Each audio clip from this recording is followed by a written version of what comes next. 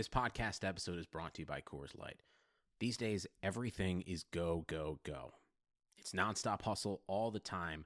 Work, friends, family expect you to be on 24/7. Well, sometimes you just need to reach for a Coors Light because it's made to chill. Coors Light is cold lagered, cold filtered, and cold packaged. It's as crisp and refreshing as the Colorado Rockies. It is literally made to chill. Coors Light is the one I choose when I need to unwind. So when you want to hit reset, reach for the beer that's made to chill. Get Coors Light in the new look delivered straight to your door with Drizzly or Instacart. Celebrate responsibly. Coors Brewing Company, Golden, Colorado. Microsoft Teams is helping a bicycle company reinvent the way that they work. We make bicycles for everyday riders. Once the pandemic hit, we started doing virtual visits. All of a sudden, we could open up our showroom to customers around the world. Learn more at Microsoft.com/Teams. Napa know-how. The Napa guy knows not to judge a man by his car's multicolored paint job or absence of modern gadgetry. Who cares if it's technically old enough to vote and the windows are powered by the strength of your left arm?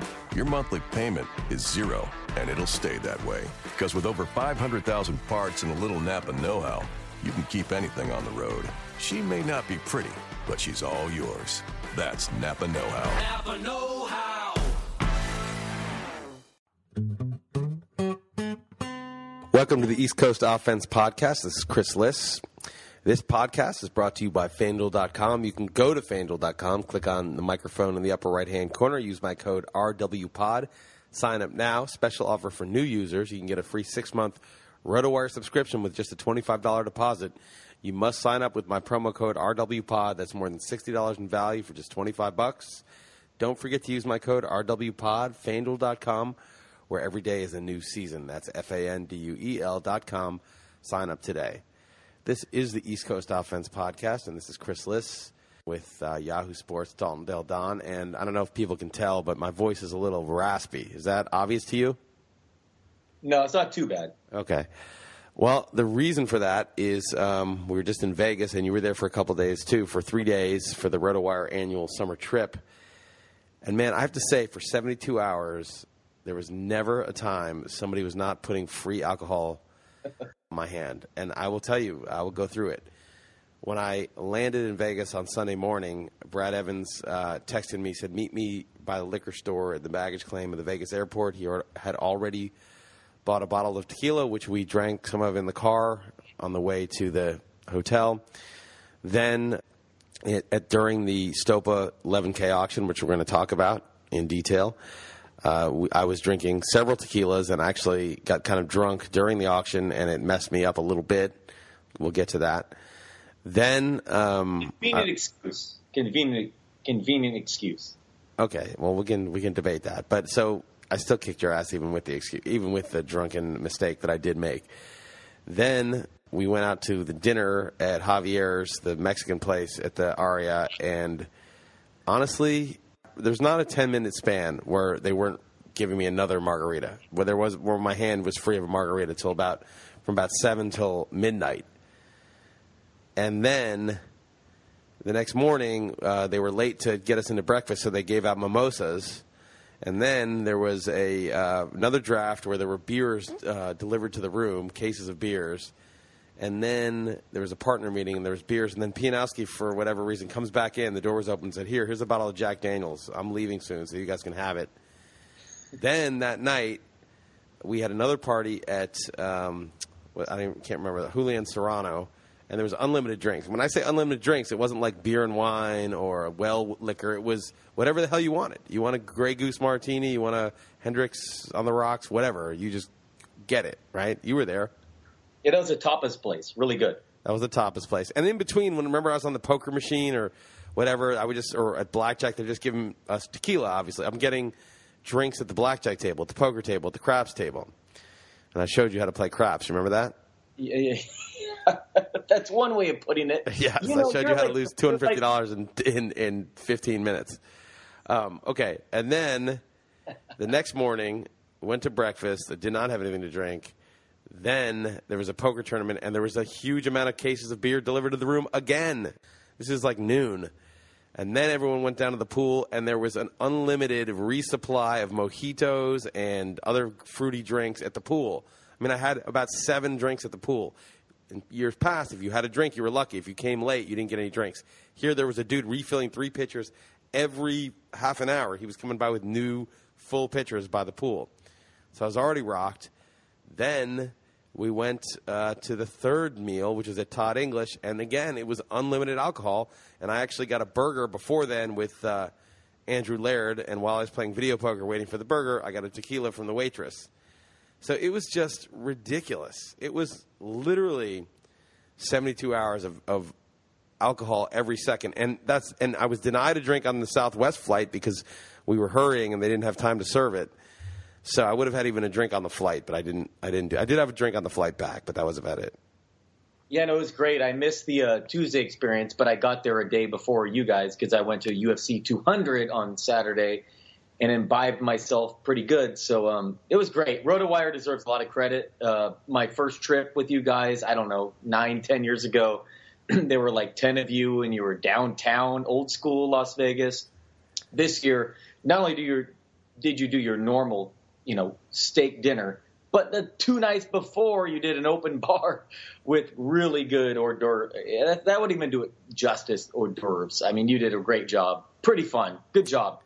Thanks. I mean, I didn't plan it this year. I planned it back in the day. The shitty ones that you experienced were like basically me planning all of it.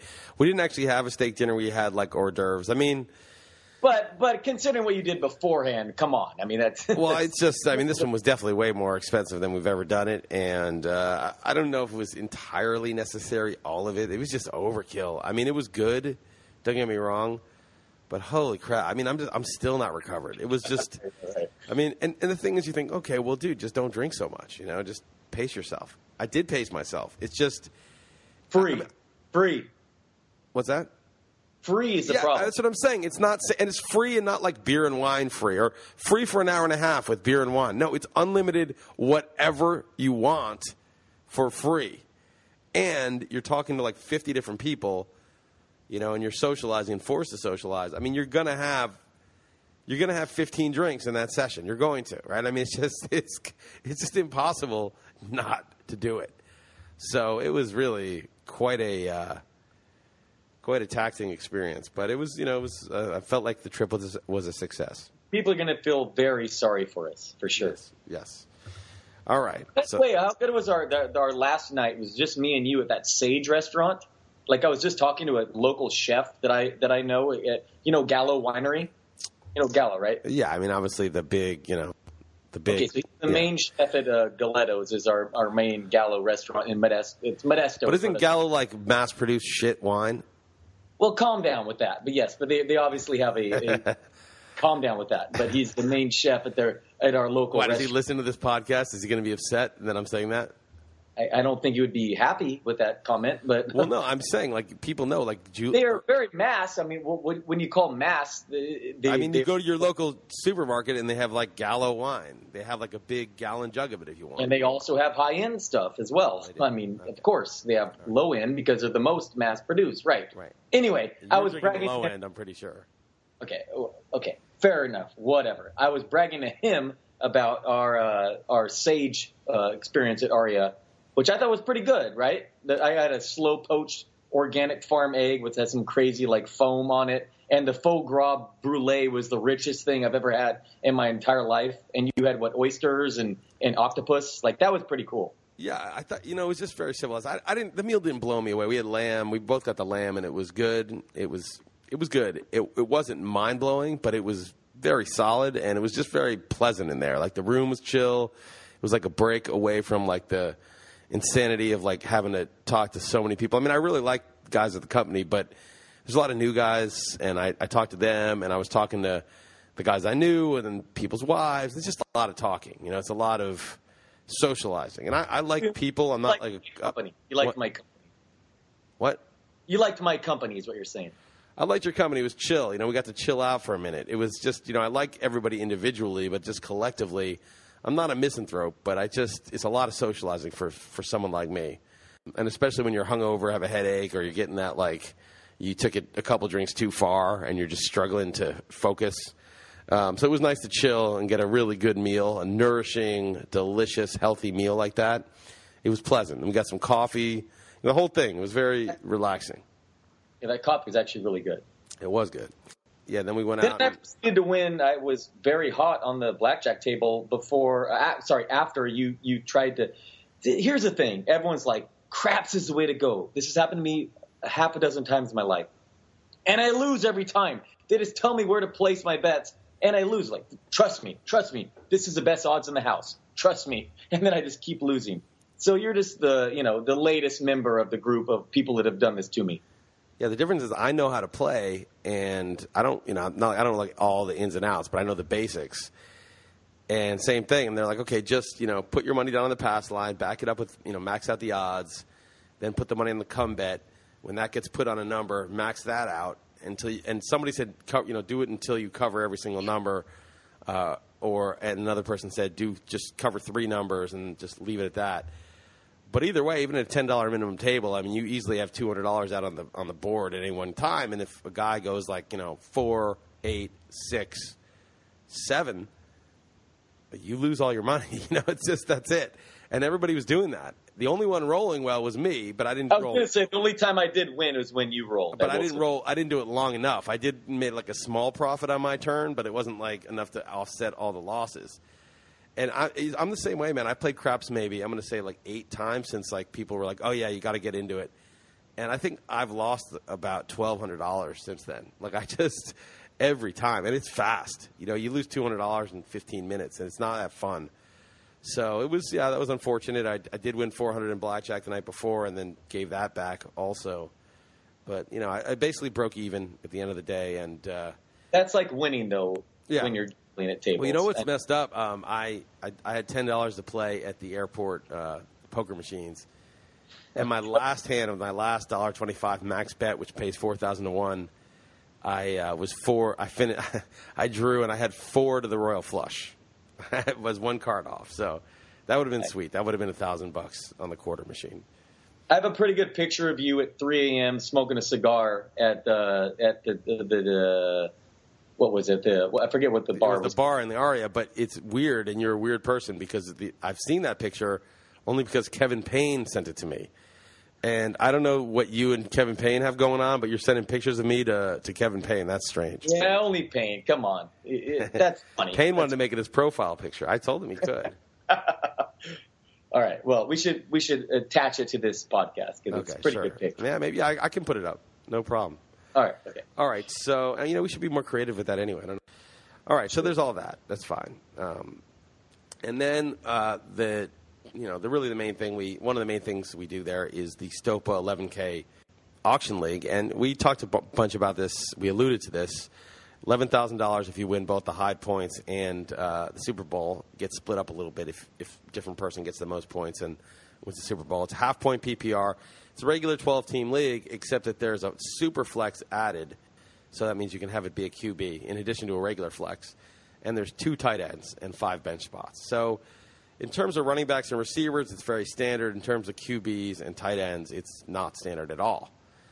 So you want to talk about your team first? Why don't you talk about your team first? I think it sucks, but go ahead.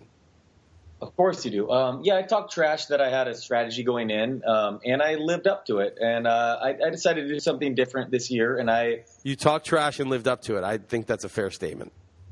Right. So I bought Antonio Brown and Odell Beckham for $104. And I actually allocated my budget for $120 on them. And I really like my team. I also got Devontae Freeman. Why do people hate Freeman? I don't know. He was the number 1 fantasy back last year, right? Literally the number 1. He finished with 3.1 yards per carry over the second half. I get it. He's 24 years old, and I backed him up with Tevin Coleman. So I'm actually not a Freeman guy, but Jesus, $30 for him to go along with my other strategy. Yeah. And by the way, just so people know, it's a $200 budget. Right. Fair enough. Right. I got Jeremy Hill for $11, and also me and Liz bet I think $100 on Hill versus Gio Bernard, which is I wouldn't let you out of that bet for $101. I wouldn't let you out of the bet. So I don't know. I went really small on my team.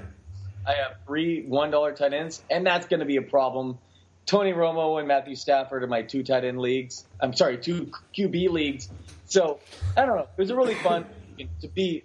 Are you okay? Are you okay? I don't know why I just got this cough all of a sudden, but yeah, I'm fine. But in live auction, probably about as fun as it gets with $11,000 on the line in Vegas. People drinking, so much fun. Yeah. So you're weak at third receiver. You're weak. Your second running back is questionable. Terrible at tight end. The worst tight ends in the league. I don't like your quarterbacks that much, and you do have 2 great receivers. I'll give you that. Okay, so Matthew Stafford and Tony Romo versus your 2 Cousins and Winston. Yeah, I love Cousins and Winston. I just think I'm going for what. Here's how I feel about my team. I've got Cousins, Winston, Allen Robinson, T.Y. Hilton, Brandon Cooks. I feel like I drafted the guys who might be the stars of 2016, not the guys who are the stars of 2010 through 2015. That's kind of what I was trying to do within the structure of going receiver heavy, but still having serviceable tight ends and serviceable quarterbacks. Here's the problem. I want to talk shit bad, but like even Eric Ebron might go crazy too. Right. So I actually really like Hilton, and I had Cooks on my team last year. He's going to go crazy. Obviously your running backs are very questionable, and I absolutely think my Sammy Coates at $1 is better than your Marcus Wheaton at $5. But I also really like Dante Moncrief a lot. That's the problem. And Hilton and Allen Robinson, and I would absolutely trade Romo for Cousins. So the problem is I don't hate your team. So I wanted. Well, I should have a better team. I screwed up because I got drunk, and I was paying attention to my team, doing what I meant to do. It's football. It's not like baseball. It's kind of easy.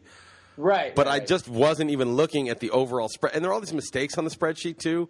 So that was the other problem. Like the spreadsheet wasn't showing max bid wrong. It was like the spreadsheet was so messed up that what I did, this is why I lost. First of all, I was drunk. But second of all, I lost track because I copied my team from the Google Doc to an Excel file on my laptop because I wanted to figure out exactly how much money I had left, right? Like it was like so messy you couldn't tell what you had left from that. I needed to like have a separate tally. Right. Yeah. So because I was trying to figure out what I had left, I just kind of left the group spreadsheet behind. It was just looking at my thing. And then, of course, because I was drunk, and maybe because I was drunk, it was why I needed to like not manually add it up and needed to have it in the spreadsheet and see exactly like what I had left.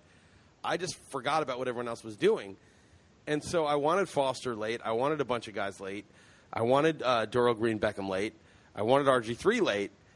But I didn't realize that I had $33 and everyone and P&L had 12 and everyone had like $8 left. That I didn't need to pass on Gio Bernard, or I didn't need to pass on Devontae Parker to get all those targets. I would have still gotten all those targets and gotten Gio Bernard. But I didn't realize that because I was only looking at my own tally because the tally on the groups sheet was messed up. So, and I was drunk and I just had to like focus on what I had to really, not screw up my own budget. So that was unfortunate. I should have one more player. It was either Devontae Parker or Gio Bernard. Those are the 2 guys I let go that I wanted. And that I obviously would have gone the extra mile for had I known I'd be forced to bid up Carlos Williams, who is not worth 9. He's basically worth 1. I was going to say a couple things. First of all, I praise you for Eric Ebron, which is funny because you got Barnage for the same price, and I actually think he should be like a top 3 tight end. Like I get that the quarterback situation might be sketchy there, but man, he was very, very good last season, and for $7 in a 2 tight end league, that's kind of silly actually in hindsight. Yep. And also I want to give you props I deserve props myself. I told you in this podcast I was going to do a crazy strategy. I did it with Brown and Beckham. You said you're going to go Colts heavy. You did it with T.Y. Hilton, Dorsett, and Moncrief. I like it. So we both kind of were with our word. What do you think about Carlos Williams, though? I think he could be a monster, but have you seen this stuff with him being so overweight? Yeah, but fortunately, the 5th-round rookie just got a DWI. Okay. So Jonathan Williams is looking out for me, right? He was competition for Carlos Williams, and now he's in trouble. And a 5th rounder who got a DUI is not helping his case. I knew Carlos Williams was overweight at the time. Stopa was the guy bidding on him. A couple of the Bills guys were. So I don't know. He was great last year. McCoy could be great, could get hurt. Who knows? So I just felt like, run-heavy team, probably both those guys will get carries, and Carlos Williams may be the better back. But 9 just seemed like kind of a lot for a guy who is, certainly going to be the number 2 at best if he gets back into shape and didn't do himself any favors. He's maybe not a $1 player, but a $3 player, right? This is not a $9 player. I just had extra money. Your number one running back is Danny Woodhead. Yeah, and who I hate. I don't even like him. I've been trashing him. And in PPR, he's really good. In half PPR, say he gets 80 catches, that's worth 40. So you lose 40 points, which is basically 7 touchdowns. So imagine if you had a running back projected for 10 touchdowns and then you only got 3. That's the difference with Woodhead in PPR to half PPR. But I just think he's a placeholder. I mean, the whole idea with the running back was, Buck Allen, I think, could end up starting and being very good in Trestman's offense, catch a ton of passes. He caught 45 balls last year. And I think Buck Allen is actually kind of sneaky. Carlos Williams could be useful. Foster, I think it's ridiculous that he went for 3. I was saving money for these guys. Foster, to me, when he signs, and he will sign somewhere, he's healthy now, he wants to play, is going to be like a 5th or 6th round pick, right? That could be huge, yeah. Right. I want to ask you another strategy question because I've actually flip-flopped on this. Normally I'm like, I would spend my my resources on bench players, but I actually went with a top kicker and a top defense possibly. So talk about that when you're allowed to spend it on any position you want versus throwing out guys for $1 that you think are very good at kicker and defense. Yeah, I mean, you can go either way. I mean, you got Hauschka in the Pats D. It's a 12-team league, so in a 14-team league, I'd probably be more inclined to get the D and the kicker. But in a 12-team league, I think you're going to be able to find a defense and kicker. And I think the Eagles play like the Niners or it's one of the worst, the Browns. They play somebody like that week 1. You could pick something, a team like that up for week 1 just with the matchup. And there's always kickers on the waivers. So I would rather just, especially when you draft July 10th, you have so much time for injuries to happen. If I have Buck Allen and Justin Forsett gets hurt in training camp and Buck Allen's the clear starter, that's huge, right? If I didn't get him, he'd be a very expensive competitive buy on waivers. So I'd rather just hold the extra spots when it's this early in the summer and pick someone up. I don't really think, we're very good at predicting defenses and kickers, and so I can pick up one probably just as good as the ones you paid for. I mean, obviously that's the argument, but yeah. I mean, I'm also going with the Patriots, and their history in Hauschka for $1, and I don't know. I like throwing them out there early and getting that. To me, it's an interesting argument. That's why I asked you, but. Well, I think, maybe the Broncos I'd be happy with, and maybe Gostkowski. Right, if you don't get top, right. Just the number 1. I think maybe at the very extremes we can be certain. I mean, I wouldn't want to take the Browns kicker, and I wouldn't want to take the Saints defense. I think we know a little bit. Shit. That's why I went with the number 2 kicker on my board and the number 3 defense on my board. That's what I'm saying. Yeah, we know a little bit, but outside the very top. I project the Patriots to win the most games this year. I like that as my defense, right? Yeah, but I'm looking. In Vegas, the Packers are the top over/under for wins, and they're still available. If you want to just go by that. Yeah, that's a good point. Right, they're freely available, and they'll probably be freely available before week 1. So it's not really, if you want to just go by, okay, well, the teams that are favored by the most score the most points on D. Packers, the 11 wins over/under. Did you see Aaron Rodgers on Any Given Wednesday? No. What happened? He said that he was told that Mike Nolan preferred Alex Smith because he opened the door for his mom when he saw him. That's why he picked him over Aaron Rodgers. That's probably a joke, though. No, it was not a joke. It was not a joke. I mean, Mike Nolan, literally, this was not a joke. So he destroyed. I mean, he didn't destroy it. I mean, the Niners would have been a dynasty under Harbaugh with Rodgers. They would have won like 3 or 4 Super Bowls. Yeah. So we had a lot of luck in the Bay Area, with obviously Curry and and other people, but that's pretty bad. I mean, that's pretty frustrating. Yeah, I mean, I don't know if I would take that at face value. Yeah, he probably also thought Alex Smith was going to be really good. I mean, it's not like the Niners were the only team to pass on Rodgers. There were 21 teams passed on him. Exactly. That's very fair. Yes, true. All right, let's talk about some of these other buys. It was weird. Liz Loza got Melvin Gordon for 19, and she and Brad were bidding on him. And I was thinking, if those two were not in the room or only one of them, he would go for like $5 or $6. Am I missing something about Melvin Gordon? I could see it. I mean, he was an early first-round pick last year, and obviously they can't just give up on him after 1 year. But he's not going to be in on third downs. He didn't score any touchdowns last year. I assume he's going to score some this year. The offensive line wasn't very good. The D probably isn't that good, so they're not going to be running out leads that much. He was hurt this offseason. He's coming back from an injury. Is he? What do you? If I say 6 on Melvin Gordon, do you say 7? Not at all. I hate him. So if I open the bidding, we have all our money left, and I go Melvin Gordon for 6, and you and I are the only ones. No one else is saying anything. Crickets? I mean, of course, I could be wrong. I don't want to. It's not about whether you could be wrong. I'm just saying. No, I don't consider him like a $3 player. No. Okay. No. So you consider him a $3. You consider him a $3. First of all, San Diego running backs have been terrible. Just think about it. Since Tomlinson left, they've all sucked. I mean, I guess Woodhead catches a lot of balls. Ryan Matthews had one really good year. Yeah, I guess He had one really good year in San Diego. All right. No.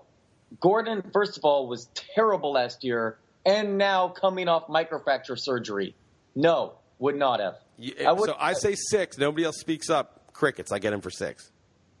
For me, yes. Okay. For me. All right. A couple other buys that were interesting. Watkins, 25, with the foot injury. I love Sammy Watkins. Watkins, to me, I had him as a first-round pick before the foot injury. Like I had him ahead of Des Bryant and A.J. Green. That's how high I was on Watkins. 1,000% agree. Fully healthy. Thought he'd be a monster, borderline top 5 wide receiver. Barring the injury, $25 seemed extreme. It seems extremely cheap or extremely expensive? Extremely high. Right. Stopa's acting like that foot injury just doesn't exist. I think not true. I mean, if the foot injury didn't exist, he'd be 35. So we got a $10 discount. Right. Okay. No, but I would discount him even more personally.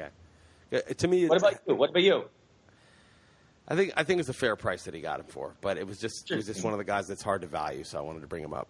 I think 25 is fair. I probably was close to getting in on it, but let it go. Okay. There's no right answer, but I personally thought it would go for less. Yeah. Because of the injury. Yeah. I mean, I think it's a big risk, and he's running in a straight line right now, which doesn't mean that much. So Pianowski got Des Bryant for 34. We talked about him on the show today. And the thing about Des Bryant is I have a hard time drafting him because I view him like a running back. Running backs, we talked about it last week. Running backs kind of like, well, he could be good, he could be terrible. We don't really know. It's a running back. Lamar Miller could be great or maybe he'll suck. It's just very hard to know with these running backs. And with the receivers, the top receivers, even like A.J. Green, Allen Robinson, even Hopkins, who I don't like this year, especially Julio Jones, who I don't like this year, I don't really wonder if they're going to get 150 targets and be really good. I just think they're going to be good, and they're going to vary in how good they are, and I'll like some better than others, but I trust all of them, right? I trust all of them to be fine. And with running backs, I don't feel that way. I view Dez as a running back. He's one of those guys that could be great. If he pans out, he could be a game changer for you, but I just don't know. He's just somebody who, with Romo's age and injury history and his age, coming back from the injury and him getting a little bit older, I just don't know. I definitely agree with you. He could get injured as he usually does, and Romo, whom I hope does not, because I am tied to him in this format, in this league, could be a monster totally. But yeah, kind of like a running back, just so much injury history. I'm curious to ask you about Hopkins, though. You seem to ding him because of the volume, right? So let me ask you this: how efficient can a human being be with that much volume? Julio Jones averaged 9.2 yards per target on 200 targets. Antonio Brown averaged more than 9 on 193 targets. Okay, and what was Hopkins? 7.9. Okay, so you really wouldn't consider him a top 5 guy? I'm trying to think. Probably not. I Also, actually they changed quarterbacks. Yeah, well, they changed quarterbacks, which could be good, could be bad. I mean, it's not going to be terrible because a lot of their quarterbacks were terrible. But Hoyer was okay in terms of he threw picks and he wasn't a good quarterback, but he was able to get Hopkins the ball, certainly in the first half. And you don't need to be you don't need to have a great quarterback to be a great receiver. The problem was the Texans force-fed in the first half of the season, weeks 1 through 10. Here's Hopkins' target totals: 13, 11, 14, 22, 14, 15, 12, 11, 11, 12. Never single digits. And the first 5 games, he was an absolute beast. I mean, he broke 148, 169, 157, 101. I mean, he was way over 100 yards. But then since then, so he had 4 straight games of well over 100 yards, and actually in the first 6 weeks, he had 98 or more yards 5 times. Okay, so that was a huge 6-game start to the season. But since then, he only had 200-yard games the rest of the way, and he only had 6 touchdowns in the final 10 games. And I kind of think that's who he is. Moreover, in the second half of the season, when he slowed down a bit, the Texans also started winning football games. Their D snapped out of whatever funk they were in and played much better. Okay, interesting. I mean, did you watch him? Do you not think he's good at football? I think he's good. I think he's a dynamic player. He makes plays. I don't think that he's athletically that talented. I think he's, obviously he's a good athlete, but he's not Julio Jones, A.J. Green, Des Bryant. He's not one of those guys. Okay, interesting. All right. I still like him, but I understand where you're coming from. So sure. You're talking about a guy whose team would prefer to throw it less, who is dealing with a new quarterback who may not be good. We don't really know. Who wasn't especially efficient. He's still going to get his 145 to 155 targets minimum, and he's still going to catch 85 to 95 balls minimum, and he's still going to score 8 touchdowns minimum. He's still going to be fine. I trust him. I just don't think I would take Allen Robinson over him. I would take A.J. Green over him. Okay, that's fair enough. I'm actually started to do a couple MFL leagues today. And I took David Johnson and Ezekiel Elliott over him. So fair enough. I think in the MFLs though, since they're best ball, I don't know enough about them, and I'm going to do a few this year because why not? They're best ball. That you really want to go heavy running back and then just go volume on receivers because you're going to get like Deshaun Jackson's 4 80-yard touchdown games, and then you're going to get your couple big. You'll have Philip Dorsett in like the 10th round, and he'll get like 2 long touchdowns. You just get a bunch of those guys. Will Fuller will catch a couple big touchdowns for you. And I think that's how you do it, right? You don't draft. I think you draft running backs early in the MFLs. That's interesting because the wide receivers fly off the boards. Is that true? Is that true? Yes. I thought the optimal strategy was running backs. I could be wrong. I don't know that much, but I read some stuff a couple years ago, and it just seemed like if you have a couple of elite backs, you can fill in with the receivers on volume. But the problem in regular leagues where you have to actually set your lineup is that you don't know when those explosive receivers are going off. You can't time Deshaun Jackson. You don't have to in a best ball league. I understand that strategy, and I actually agree with it. But I'm just telling you, in the early going, the wide receivers are the ones. Again, are they full PPR leagues? Yes, full PPR. That's probably part of it. They score more points. I guess. Fly off the board. You can get Gurley often pick 9. Right. I mean, I wouldn't mind in an MFL starting with David Johnson and Gurley. I'd be very happy with that. Right.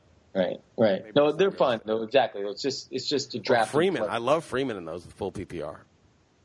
Right. Well, you'd love my team in Stopa then. No, that's first of all, that's half PPR, and it's not. You need to get the good receivers in Stopa because you're not going to be able to figure it out. You got 2 decent ones. Good receivers in Stopa. You got decent. You got 2 decent receivers. I'll give you that. You do have 2 decent. Is Odell Beckham Jr. and Antonio Brown, are they good receivers? Are they good? Decent. You got 2 decent ones. Yes. Okay. All right. Okay. So anyway, just wondering. You got any more to say about that? No, just in my team. I like my team. It's funny you don't like mine. You could be fine. I wouldn't talk much about yours, but I actually do like Kirk Cousins and Brandon Cooks and T.Y. Hilton. So that's a problem. But your running backs are terrible, but you're actually like Barnage for cheap in a 2 tight end league too, and Moncrief. So I want to go nuts talking shit, but I don't know. You're a coward. As usual, you're a coward. And then also, I'm a coward saying I love my team. I'll say that. All right. I'll say that. Love my team. And the other thing is Jameis Winston. I talked about this on the radio show. Okay. That dude, is this guy a good quarterback? Going to be a good quarterback in the NFL? Well, as a rookie, he had 22 touchdown passes. He had 7.6 YPA. He had 6 rushing touchdowns. He had more than 4,000 passing yards. And he did this despite Mike Evans catching only 3 touchdowns last year. And I think Vincent Jackson missed several games. This dude is going to be a star. He was the number 1 overall pick. This is who you expect to be the star in the NFL. The number 1 overall pick quarterback out of college who has a monster rookie year. Stafford got hurt his rookie year, and he's been sort of up and down. Bradford sucked and got hurt. But Winston had a great rookie year as the number 1 overall QB. And how many number 1 overall QBs have great rookie years and then don't become good QBs? The only one I can think of, really, and he's number 2, but he's basically number 1, is RG3. And obviously that was crazy circumstances. Right. That's fair. That's a fair point. But I will say this.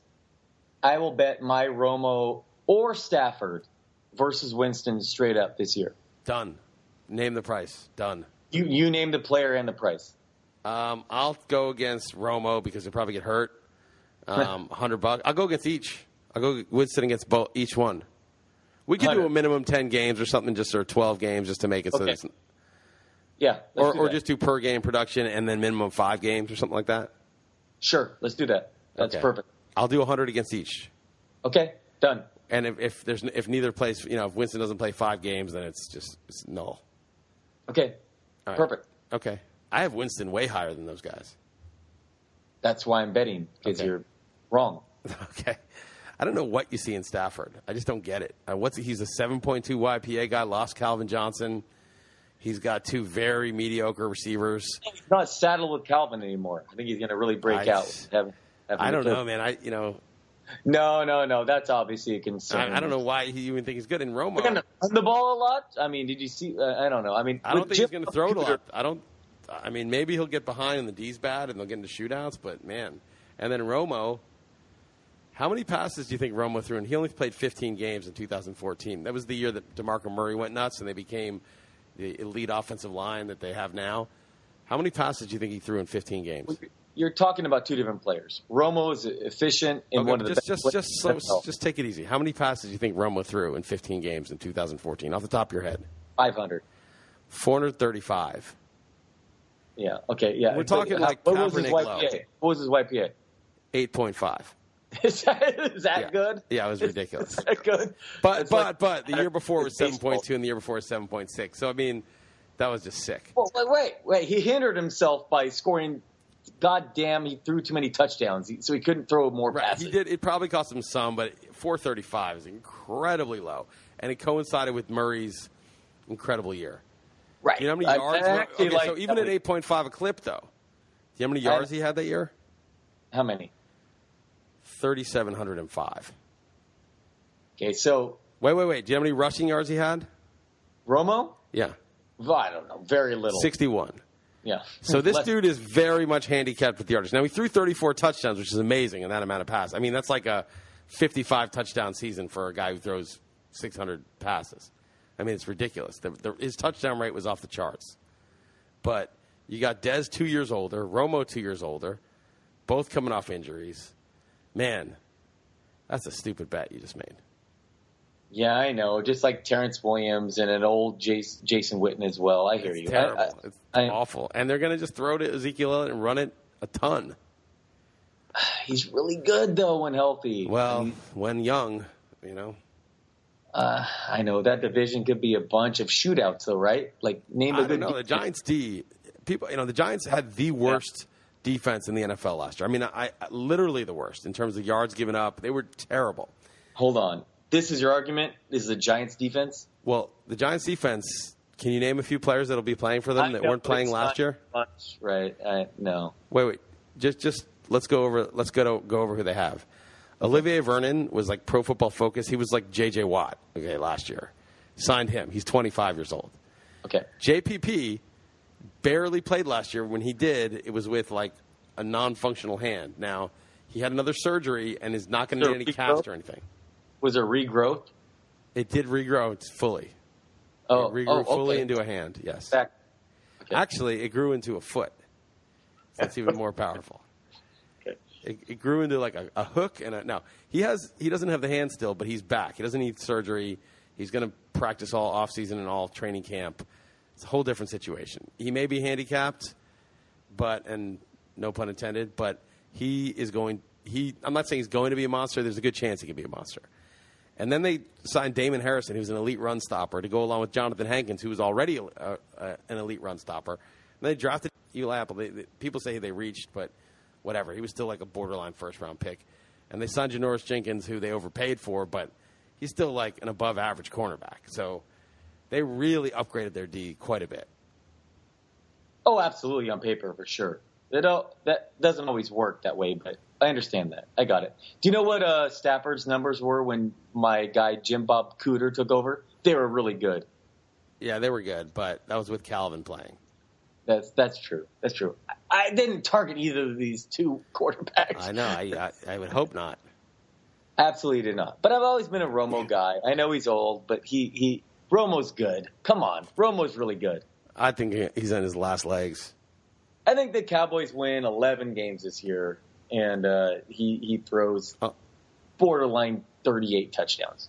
I'll take the way under on that. The thing about Romo, too, is that I think he might be a game manager now. You know, they're just going to turn him into a game manager. He's not going to be asked to, like, a lot of his big plays and greatness was scrambling away from sacks and throwing the ball downfield. And I just don't think he's got that in him anymore. The problem with my argument is I actually really like Zeke Elliott too, so I can't really go all in on Romo. I actually think Elliott's going to go crazy because that team has a very favorable schedule based off last year's injuries. You know, facing a last place schedule or whatever third place schedule, and their offensive line. And I think Elliott's going to be a 350 carry guy. So I am actually not too in bed to defend Romo, but he's really good. I think he's really good when healthy. He might break his collarbone tomorrow, though. Yeah. Ezekiel Elliott went for 40. I'm surprised you didn't say 4. Oh, it's because you were committed to your receivers and you couldn't afford it. I think, and we talked about this on the XM show, but I think where you failed, and I hope you're okay with me calling it a failure, your auction. I love it. Okay, good. Was not getting Julio Jones. You got the wrong Jones. You got Marvin Jones instead of Julio. And Julio went for... Oh, I have no idea. Oh, he went for 47. He went for 47. Right. And I think you might have had to go to 50 to get him from Derek, but let's say you spent 50 on him. That gets rid of Freeman, that's 30, and Jones, that's 34. So you need 16, really 17 more because it's 2 spots. You're saying go after all 3, you're saying? Yeah, get rid of Tevin Coleman and get rid of Deshaun Jackson. You're all $1 players. And then instead of Romo at 18, you buy, a little bit cheaper quarterback that's probably better. Like Dalton was 15, who I have ahead of Romo because of the attempts.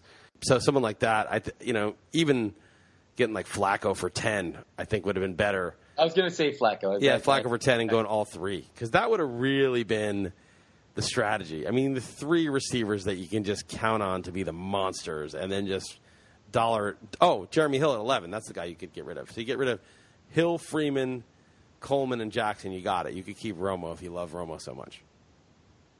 Yeah, no, that would have been fun too. I'm fine with Jeremy Hill at 11, but that would have been fun to get those 3 receivers for sure. Yeah, and it would have been more of a badass strategy. Yeah, no, you're right. Like I was bragging about a strategy the night before, and Andy even went on Twitter and was like, "Dalton's going to revolutionize the thing." But whatever, I backed up what I said, but that might have been even more badass. That would have been much more badass because you would have taken it. Would have actually made you have to take a chance where you didn't really know what you were doing, how you were filling it in. But this was still pretty badass. I bought the 2 most expensive players. Yeah. You know what? One thing I really like about Freeman is there was one game where I think Julio Jones had I want to say he had 20-something targets. Matt Ryan threw 32 passes, and Julio Jones had 21 targets, and Freeman had 10 targets. And then they ran the ball 30 times, and Freeman carried it 28 times, and Matt Ryan had 2 rushes. So it was basically Freeman and Jones had every single attempt in the entire Atlanta offense. Maybe I'm exaggerating by 2 or 3 targets. Maybe Tammy got 1 or something. But pretty much 90-something% of all of the plays from scrimmage went through Jones and Freeman. That was it. And so I think that if Freeman stays healthy, he's a lock for 250 and 60. And I think 250 and 60 is worth $30 no matter what. I just think it's almost impossible not to earn the $30 with 250 and 60. To me, I think Coleman may, if he gets hurt, have a chance. I think Coleman may be a change of pace and break a big run now and then. But I don't really see Freeman, without getting hurt, just losing the job to him. Well, yeah, that's what I'm counting on. I don't know. Can you remember a guy being the number 1 fantasy running back going for $30 the next year? Yeah, it's pretty weird. I mean, obviously he did a lot of his damage in weeks 3 to 7 or something like that, and was kind of pedestrian most of the rest of the way. But the offense kind of sucked. He didn't really lose his role. I don't really see it changing that much. And the offense is going to be mediocre, but Matt Ryan's okay, and Julio Jones is going to be the focus of opposing defenses. It wasn't like a bunch of goal line touchdowns. No. He was a heavy usage, heavy targeted. 7 targets. Yeah. I mean, and he's good out of the backfield. Right. So that was my thought. I'm not even a Freeman guy, but $30, Jesus. Yeah, he's kind of like Ray Rice, pre-domestic violence Ray Rice. I was going to say, let's not. I'm not trying to libel the guy. I'm saying he's pre-domestic violence Ray Rice. That's who he reminds me of. Right, so we're all in agreement that my team's the best. We're all in agreement with this. No, no, we're not in agreement with that. But it's fine if you think that. I don't know. I thought you had a nice gimmicky strategy. You didn't gimmicky. Come on, gimmicky. You didn't push it all the way through. So you're gimmicky and cowardly. I think you did pull those 2 things off. And in the end, I think you're just gonna be losing a lot of these. You're just gonna gimmicky and cowardly. That was my strategy. Gimmicky and cowardly is how I would say. Right. That was my strategy. Yeah. Anyway, good times. Is there any politics to talk before we bounce out here? The only thing I wanted to say is, Trump is still mulling over his VP pick. Apparently it's Mike Pence, they say, but it's not official yet. And I thought it was Hunter. I heard that at first. I thought it was Hunter. I was hoping it was Hunter Pence. I think that would be a good choice. But an even better choice is Monica Lewinsky. Because I actually voted on your Twitter thing for that. I mean, do you realize just think about this. He chooses Monica Lewinsky. I mean, obviously she'd have to agree to it, but he could say, okay, look, I'll just give you $10 million, but just keep it quiet for now. And so he doesn't say anything explicitly. He just says, she's been through a lot. Was thrust into a spotlight at a young age, something she didn't really want, and she's really fought to get herself back together. And I think she'll be a strong fighter for people in this country. And they never mention what actually happened. But every time they're together, every time they're on stage, he's chomping on a cigar, introducing her. And every time they're on the stage together, or it's just reminding people. It's trolling in the worst way. And what is it reminding them of? It's reminding them of just the most embarrassing possible thing. I'm thinking how embarrassing that is to both the Clintons.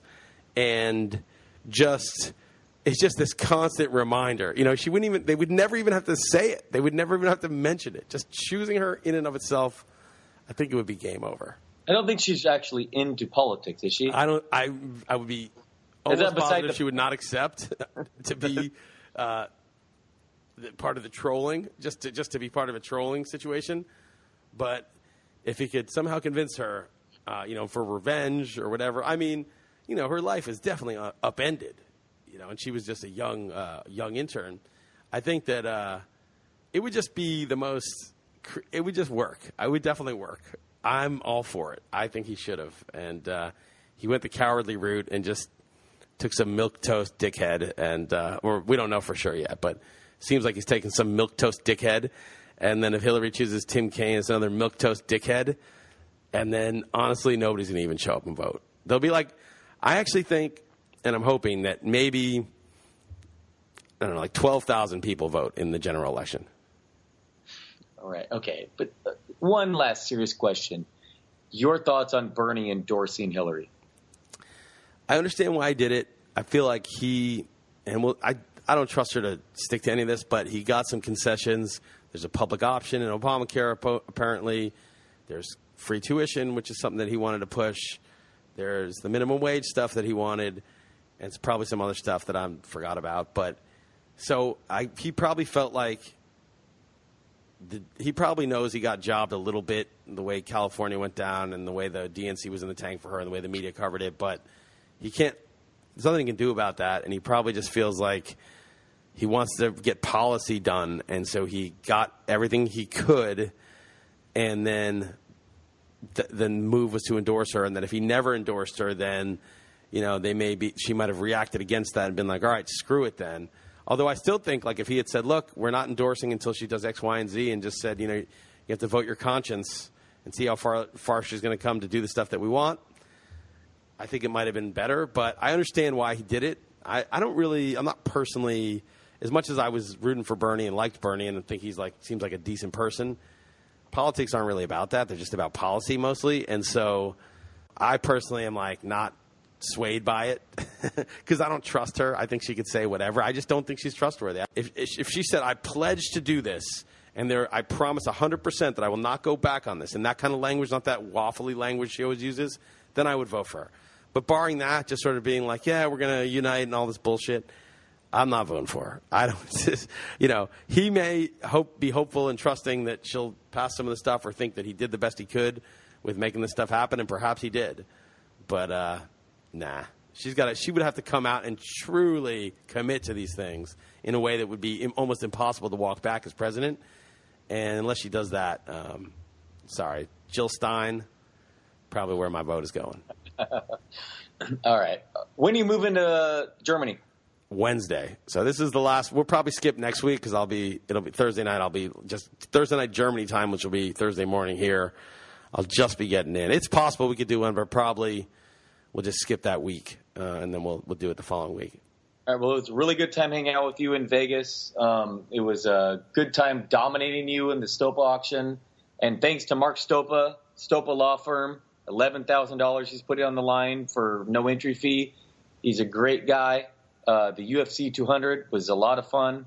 And, all right, man. Look forward to our continuing podcast while you're out of the country, which is going to be crazy. Yeah, it's going to be a trip. It'll be very different times of day. And I'll probably be kicked out. You'll be kicked out within, 3 months? I'm hoping that's really not the case. We got some good news today on that front. So hopefully. It's not done by any means, but I think we're more hopeful that it's gonna work out. Oh, that's too bad. So, okay. Thanks for the support. No, you're welcome, man. All right. Good times, Liz. Take it easy, Dalton.